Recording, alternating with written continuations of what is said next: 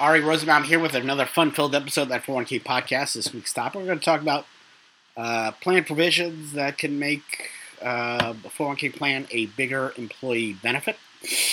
Of course, first things first, that 401ksite.com, January 25th, 26th, that 401k National Virtual Conference.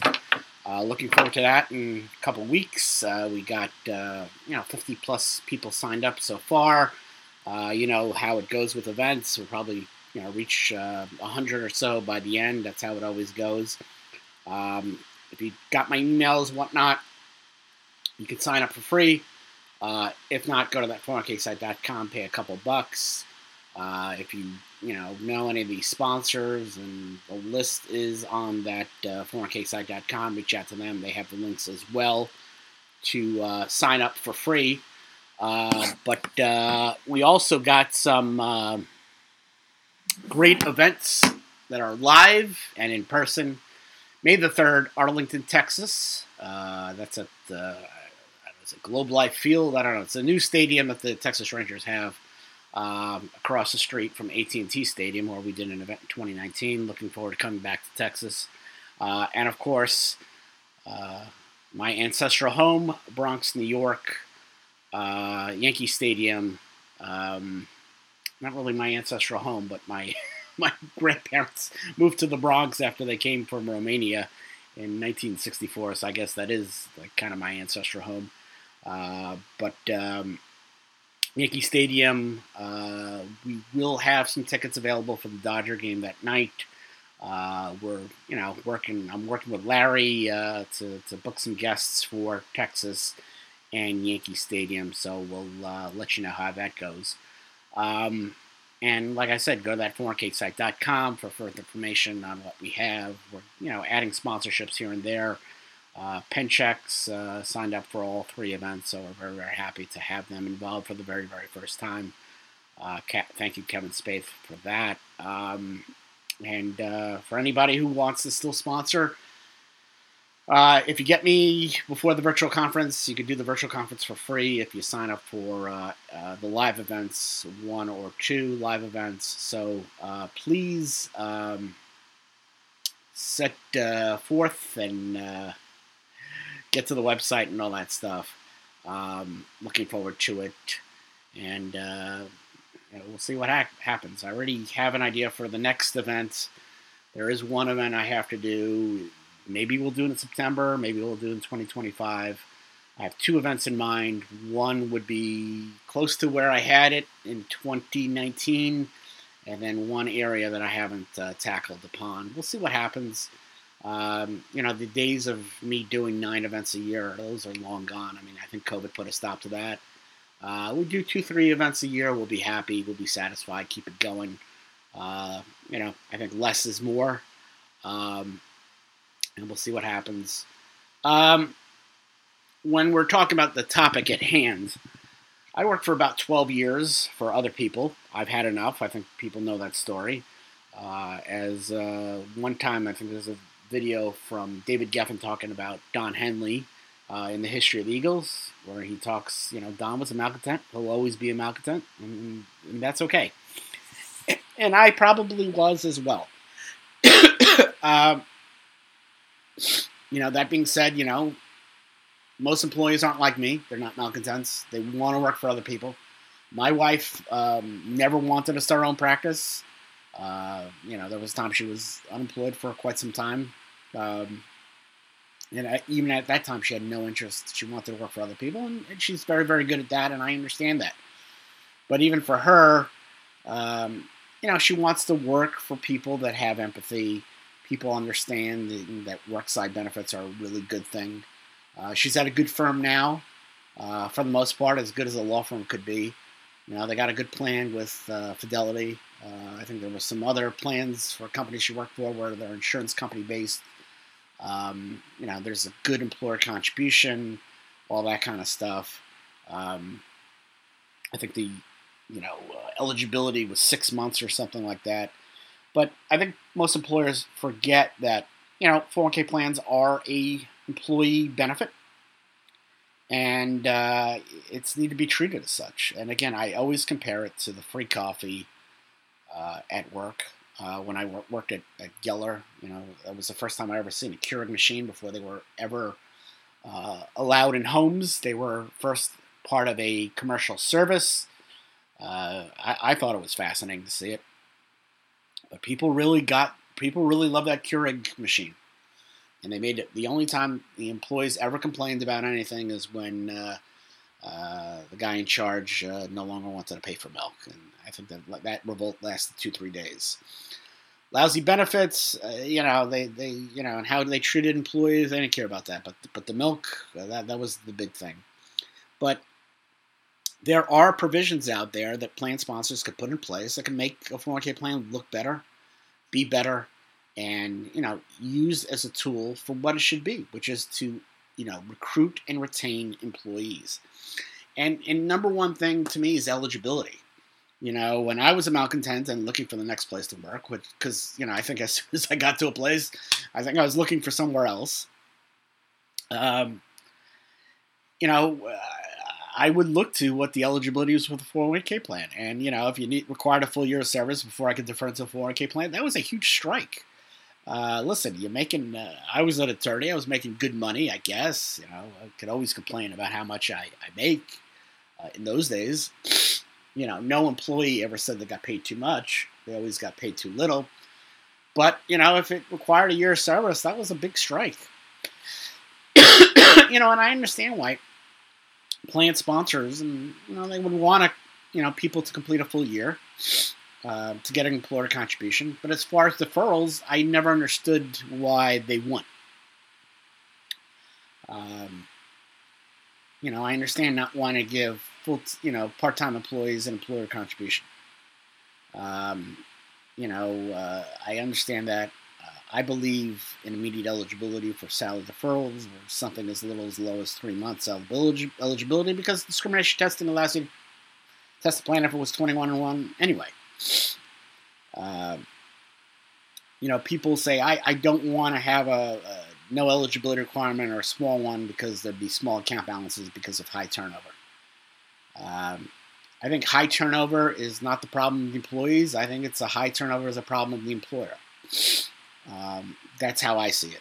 I work for a TPA again, where I joke that our front door should be a revolving door. Is that a reflection on the employees, or was it a reflection on us? I believe it's a reflection on us.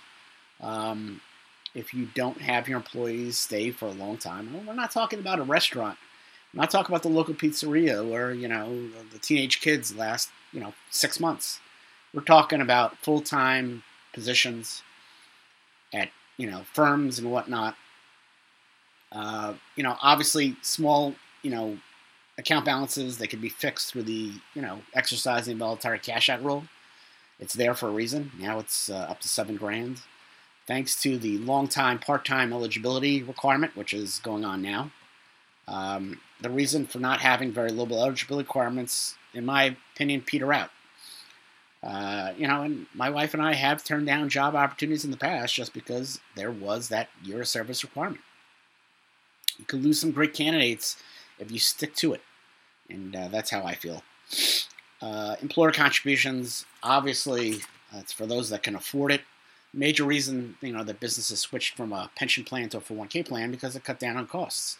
The burden shifting of funding retirement went from the employer to employees because most funding for 401k retirement was through salary deferral, still is. So while employees will fund their retirement through deferrals, employer contributions still go a long way. The only good thing that I ever worked at Myers Swazi was the 5% profit sharing contribution. It was a kind of a safe harbor, fully vested contribution, but that went a long way. It wasn't worth the abuse that I got, but look, it was good for the 2 years that I was there. It goes a long way to recruiting and retaining employees. It doesn't have to be a profit sharing contribution. Could be a match. It's still good. It's attractive. Obviously tax deductions in the business return. You could use cross-tested contributions, cross-tested allocations. I always like new comparability. Use that 3% safe harbor as that minimum gateway for the lower paid people. You can bump up the higher pay to about 9%. If you want to be even more generous, give people 5% like they did for me at Meyer Swazi. Give the partners up to the maximum. It's a better benefit. It's all about satisfying employees. And again, these formulas will allow you to, not deal with the ADP and ACP tests. If you do that with the safe harbor and then new comparability backup, not every plan sponsor can afford it. Obviously, you can only fund what you can afford, but any chance you can to help plan participants out, it really goes a long way. Next are hardship distributions. Now, I always talk about my grandmother, and the reason I always talk about my maternal grandmother, because she was the greatest person I ever knew. She was very, very wise. She went through a lot in life. She was a Holocaust survivor. She was 20 years old. She was led to Auschwitz. Her mother was put on one line. She was put on the other. She never saw her mother again. Her mother was 47 years old and immediately failed selection and immediately went to the gas chamber. My grandmother had a very good outlook on life. I never saw the trauma. I never heard of, she kept those stories very, very quiet. But she was very, very wise beyond her years. And she never participated in a 401k plan. She was part of a union pension plan. She was a seamstress over there for my uncle's hat company, military hat company. But she always said one thing. Life never goes to plan. And she'd probably be a big fan of hardship provisions because, life doesn't go to plan. The idea behind, 401k savings is you save for retirement. But life gets in the way. I'm sitting here downstairs in my house and bought this house in 2005. I don't think in 2005 would I guess in 2012 I'd be sitting in an area where there'd be 5 feet of water because of a hurricane. I needed that money. Needed like $100,000 to fix this house. FEMA could only give so much. The state of New York could only give so much. You had to tap into it. And whether it's for medical expenses or staving off an eviction or foreclosure or pay for funeral expenses, it's an option that most 401k plans offer. I suggest that you do. Again, it's somebody's money, and when they really, really need it, it should be there. When I started back in 2000 and started for retirement, that wasn't the idea. But like my grandmother said, life doesn't go to plan. It just doesn't. It was always that running joke. I watched the movie The Firm, and I always thought it was great that Tom Cruise's character, Mitch, got a $80,000 a year job in a Mercedes, and that's what I wanted. Except for I didn't want to work for a mobbed up law firm. I ended up working for $35,000 and driving a Toyota Camry. That's life. Life doesn't go to plan, but there are other paths in life to make, and I'm happy with my path and whatever it is. But that's why I'm a big fan of hardship distributions, and should probably be as well. Same thing with loans. Again, life gets in the way. It's participants' money. They should have a right to tap it. And because it's a direct investment, because it's from a direct invested account. Any interest they pay goes on to that account. So you need it to tap into for a down payment on your house. It's there. I don't think it's a great idea. I had an actuary that I worked with who did that, took out a loan to buy a condo. Thought he was a brilliant man. Why are you doing that? Well, it's a great investment. Yeah, but to me, the stock market's a better investment. That's how I see it. I'm a big fan of loans. But of course, one loan maximum at a time, $1,000 minimum. That's how I see it. But again, big fan of giving people the opportunity to get their money. Same thing in service distributions. People are 59 and a half. Let them have their money. They want to move it to an IRA. Let them have it. They're near retirement anyway. It's just a great vehicle for them to push the money out if they want to. I don't recall the last time I drafted a 401k plan that didn't have an in-service at 59.5 or normal retirement age. I'm sure there are plans that are still out there. But, it makes no sense not to offer it. These aren't pension plans where, in those days we needed to make sure people, are there and actually retire. And that's how I feel. Vesting, I think that there is a need for vesting. I think one day you'll see vesting will be eliminated. Why do I say that? Because if you look at the history of vesting, pre-ERISA, I think there'd be like a 20 to 30 year cliff vesting or something like that. And I think ERISA came in with a 10-year vesting schedule, I want to say, and it kept on moderating to the point now where we have the 6-year. Originally, it was 7-year. We could do 7-year for match and profit sharing. Then I think we kicked it down to 6 years for matches. Now it's 6 year for profit sharing as well, and pension and all that stuff. I'm not suggesting that any plan sponsor offer full immediate vesting, but obviously something better than 6-year graded goes a long way, in my opinion. You want to have people stay there, but you also want to have it as an incentive tool. Longer vesting schedules, obviously, less incentive than something that's immediate or 2-3 years or whatnot. Last but not least, investment advice. I believe that plan participants do better when they get investment advice.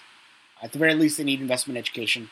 ERISA 404C says, you have to have participants get informed investments to be able to make informed investment decisions in order for the plan sponsors to be held unculpable for losses sustained by participants in the ERISA 404C. I always talk about Myra Swazi, giving me a bunch of Morningstar profiles, and no advisor in the plan and no update to the funds for 10 years wasn't going to cut it. They hate when I mention that. The HR director at the time, who's still there at the time, Pat, I use that shtick in all of my writings. I've used the shtick in, this is episode 279 or something like that. I probably have mentioned it in 270 podcasts. I would see her because my allergist is in the same building as my old law firm. And I saw her one time, and boy, if looks could kill, I'd be dead. But it is what it is. This is what happens when you don't listen to my advice.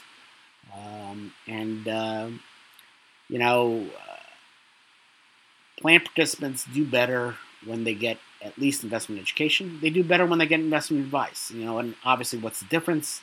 Investment education is just general. Hey, this is an equity fund. This is a fixed income fund. And this is, we talk about dollar cost averaging and all these basic investment concepts that I know by heart.